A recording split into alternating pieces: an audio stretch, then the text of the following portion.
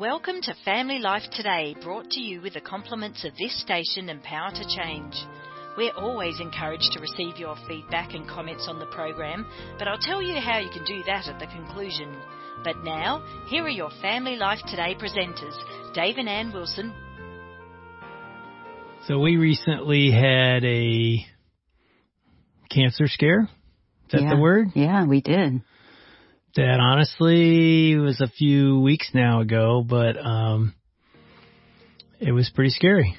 Yeah, we were actually here recording, and I got a call from my doctor, and I walked out immediately because I had had a mole recently removed, and she called me to tell me that it was melanoma, and so it was pretty scary. Melanoma is nothing to mess with. No. I didn't honestly know that. Like, we were having lunch with our guest for Family Life Today program that day, and you just took this call out of the room. I'm like, you don't take calls in the middle of that. And you came back with this look on your face like, this is serious. Mm-hmm.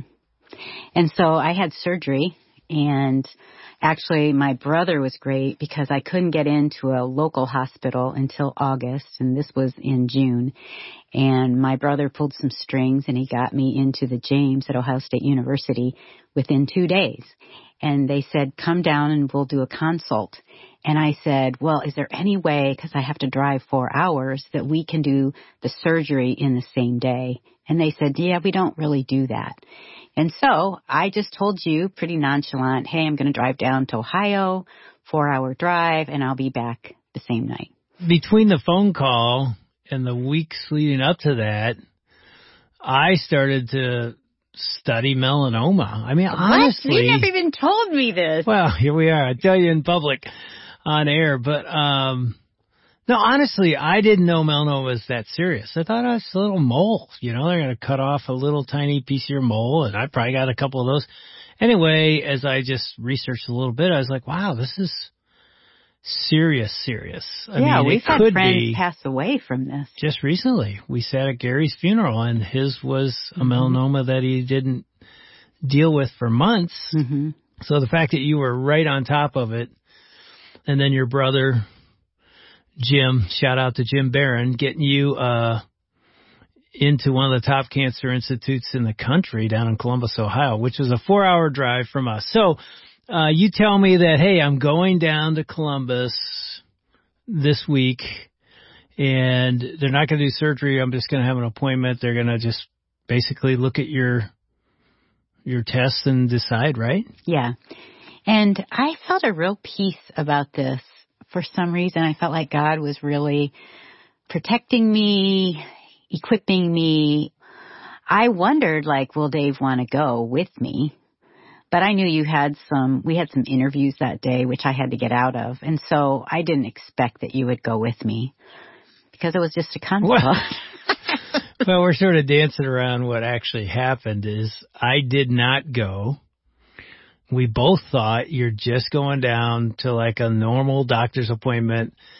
He's going to say, yep, we need to do the surgery. Let's schedule it for the next week or two.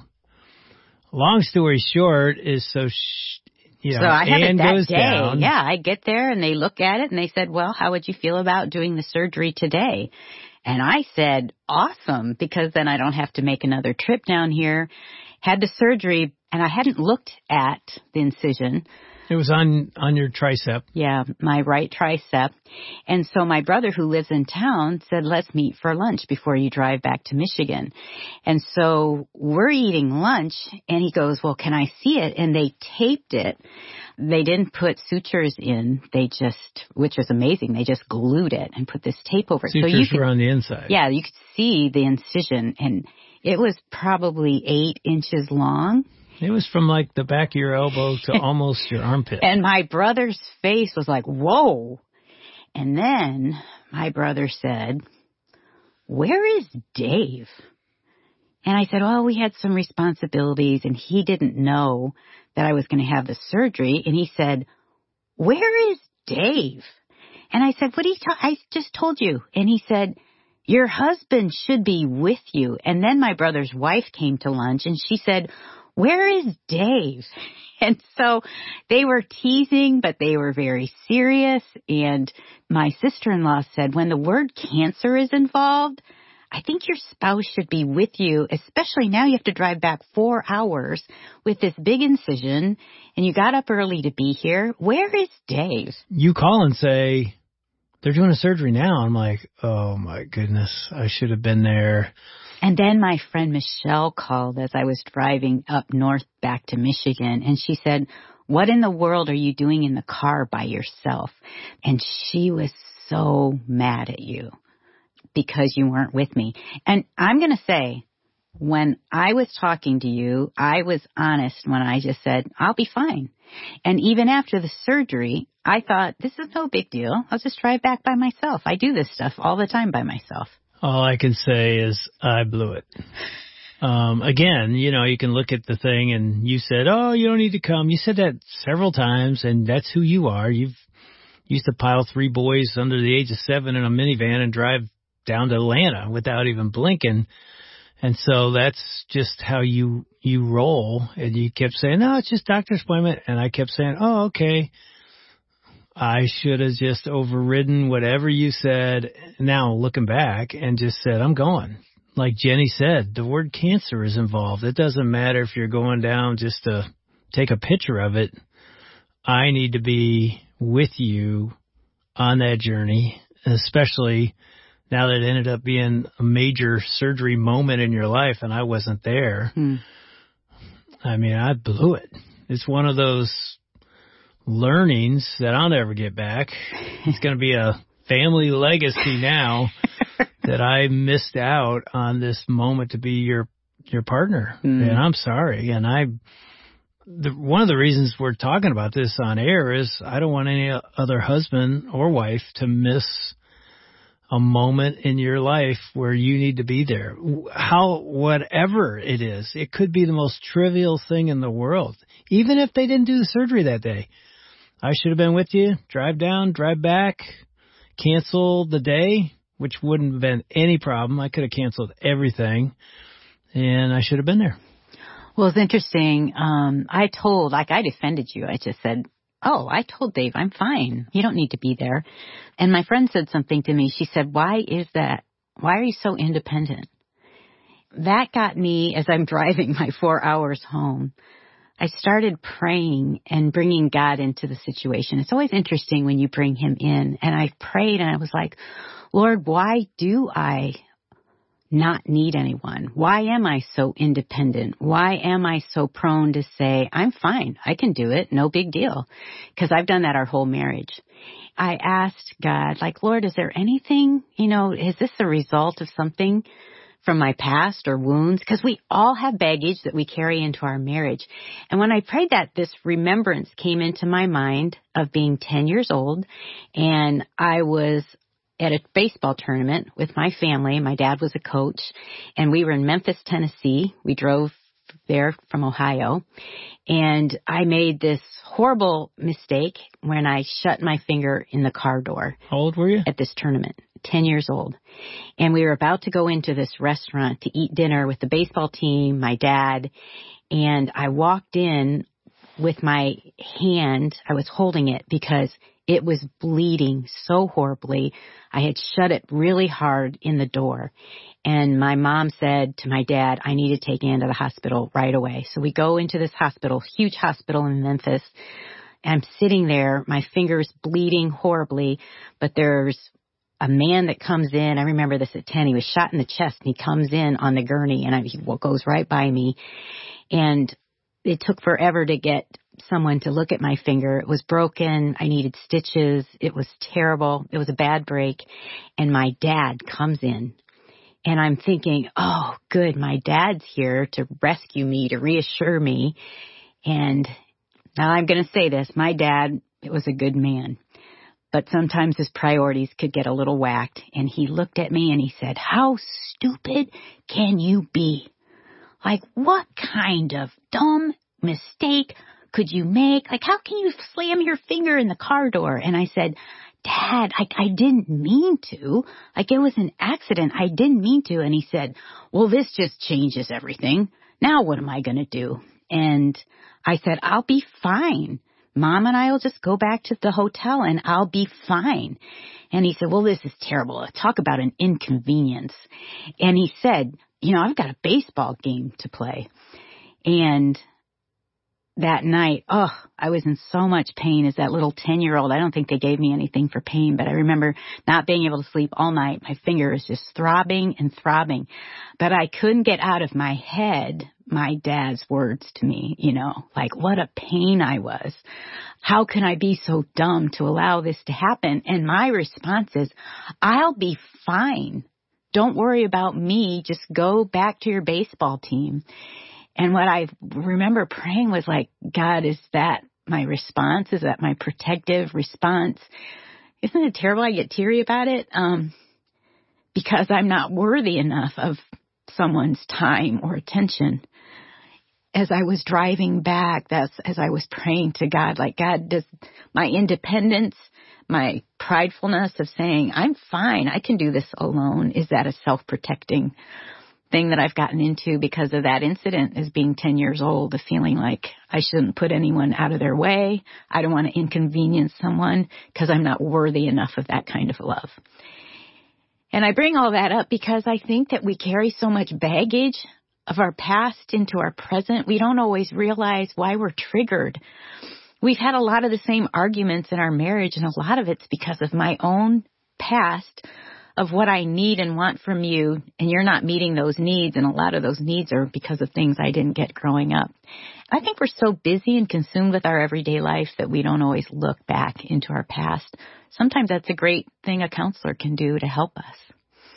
Yeah, and when I hear that story about your dad, again, Dick Barron was an amazing guy. I loved him. And he apologized for that when I was older, like probably a few years ago. He apologized for that night.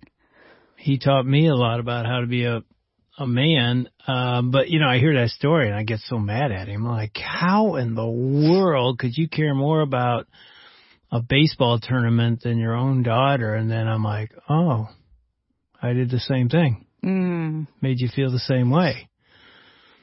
So I know we had a deep conversation about this weeks ago when you really voiced what you felt. It's one of those, we talked about it and I thought it was over. Like, I said, I'm sorry. And then you said, it's okay. And then like a couple days later, I think you shared sort of what you felt in that drive home, that God revealed to you that this has been something you felt your whole life. Not important. Nobody cares. You're not worthy. You're not worthy enough to ask for somebody's help. And then that's when it hit me how deep this was and is and always has been. And I contributed to that. I said it then, and I want to say it again. I am so sorry. I love you. You are worthy. You're incredibly worthy, not just because you're in Christ, but as a woman. And I am so sorry I missed that moment. And I ask your forgiveness. And I want to never miss that moment or any moment again. I want to be the one in your life that makes you feel worthy, that you never have to doubt that I would drop anything and everything to be there in any moment in your life. And trust me, I will be there. Thanks, son. I have forgiven you and I do forgive you. And I love that I can process that with you. And I will say too, the good thing about the gospel, about Jesus, is my worthiness comes from him, his blood, his death for me. And I think that was a good reminder from God to me is, Ann, the thing that makes you worthy is my love, my death, my blood that was shed for you. So that I feel like is so healing, but for your words too, that is incredibly meaningful. And I know you'll be there, and I will try to not put all my needs aside, but to let you know when I need you and that it's okay to need you. So what would you say to a wife that's operating with the same beliefs that you have? I think a lot of us as women, we can be self-protective because it hurts to be neglected or not seen or not heard or not cared about, I think the first step is to ask God. Isn't it amazing that God brought that remembrance to my mind? I mean, the Holy Spirit, we call him the counselor. And I thought he was my counselor in the car. And I remember even in that moment giving Jesus all of that happened and admitting like, Lord, that was so painful. And I think what I've done as a result as an adult is I don't let people in. I don't want people to get too close because they might hurt me like that. And so I think that was a really good thing. And so to be honest, I think it's great. This is going to be crazy. I think it's great to share our life stories with our spouse. The things that brought us the greatest joy, the things that maybe were so hurtful, I think it really helps us to understand one another. I wonder if most couples have done that.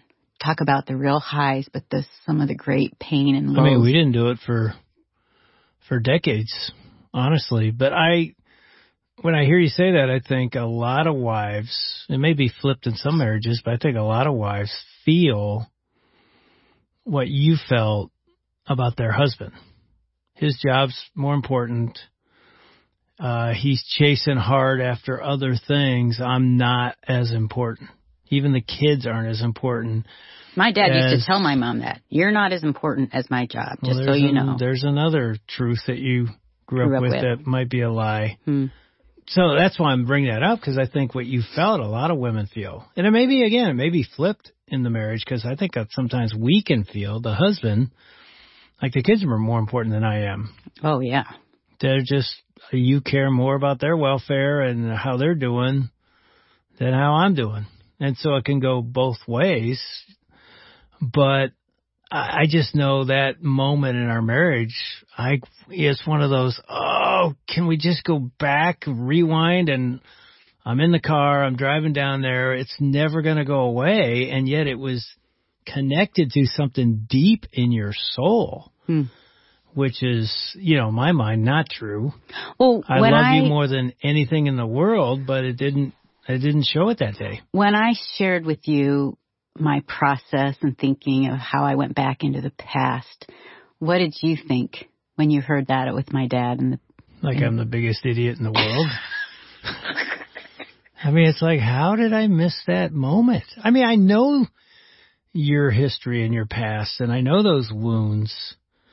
Although, it highlighted, even since that day, how often you still do that. Would you say to a wife, you need to go ahead and say to your husband, I need you there? Yes. Even though everything in you doesn't want to say it. If I had said to you, can you please come? I need you. You would have dropped everything and been there for me. I should have anyway. I should have been able to say that, but I didn't feel it. I thought I would be fine, but I think that that's a defense mechanism that's in my life. And so I think to be aware of those, why do we have some of those mechanisms and protections in our lives? Yeah, and I think we've said it a million times. Jesus said it, love is sacrifice. And so you lay down your life for your spouse. And if it means getting in a car and driving 4 hours down and 4 hours back, that's a little tiny sacrifice to be in a valley, which you don't even know is a valley. Because I thought, it's not a valley. Next week's the valley when she has the surgery, but this week's just a consult. You just never know. So I think God is saying to us and every couple, be there. There's nothing to add to it. Well, you added one little thing, which I think is significant. I think as wives and as moms, it's really easy, at least for me as a woman, to put my kids in front of you. Yeah, let's talk about that a little bit.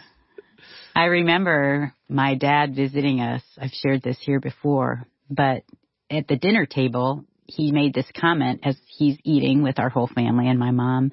And he said, wow, your kids really have it good. And I said to him, oh, thanks. That's nice of you. He goes, no, your kids have it really good. And they have it way better than Dave. You treat them way better than Dave.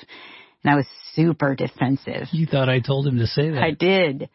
But it's really easy for me to put them in front of you. And maybe it's because of little hurts. along the way. I feel like my kids love me and I can love them unconditionally, but there's a covenant between the two of us. There's a vow that we've taken, and I don't think I always live out my vow of putting you before the kids. I don't do that well. I think that's true of a lot of us as wives. And why do we do that? Maybe because we're hurt. Maybe because we feel like our husbands put other things before us. So I think that may be a little pep talk today of asking you, like, how are you doing with your priorities of making sure your husband, you're loving him and making him a priority above your kids or grandkids? Yeah, and I would say the same thing to the guy, to the husband, to the dad. And I know we know this as men. Our job is not the most important thing. Our wife and our kids is the most important thing, and yet I don't think we often live that way. It's like we really think at the end of our life we're going to care about our job. We really aren't. Not saying your job's not important. Not saying you're not making an impact for the kingdom even at your job. I'm just saying in the end, all that matters is love God and love others. Those others first are your family, your wife and kids. Man, when that gets out of order, all chaos breaks loose. So I would say start there. Ooh, that would be a really good question to ask. This is a scary question. Do you feel like I'm a top priority in your life? Like, ask that as your spouse to your husband or wife. And then I would ask this too. Tell me a time in your life that you felt rejected. Ooh, that's deep. That might be a really good question. And how then, here's the next question, the follow-up question. How does that still affect you today, or does it? We want to thank Dave and Ann Wilson and their team for another edition of Family Life Today. Although our programs are produced in America, the issues facing families like forgiveness, communication, and taking care of our kids transcend national borders. These issues profoundly affect relationships everywhere. In Australia, Family Life is known as Power to Change, and our mission is to effectively develop godly families, the kind of families that change the world one home at a time. A key part of our mission includes strengthening marriages and families all around the world. We want to do whatever we can to bring timeless truths to the challenges you face as you seek to strengthen your family and join us in changing the world. Do you have more questions on how to develop healthy marriages, how to be a better parent, how to make romance and sex work well, or how to grow spiritually? Check out some articles that will help challenge you to move forward well at our website. Go to families.powertochange.org.au for more information. Until tomorrow at the same time, God's richest blessings on your family.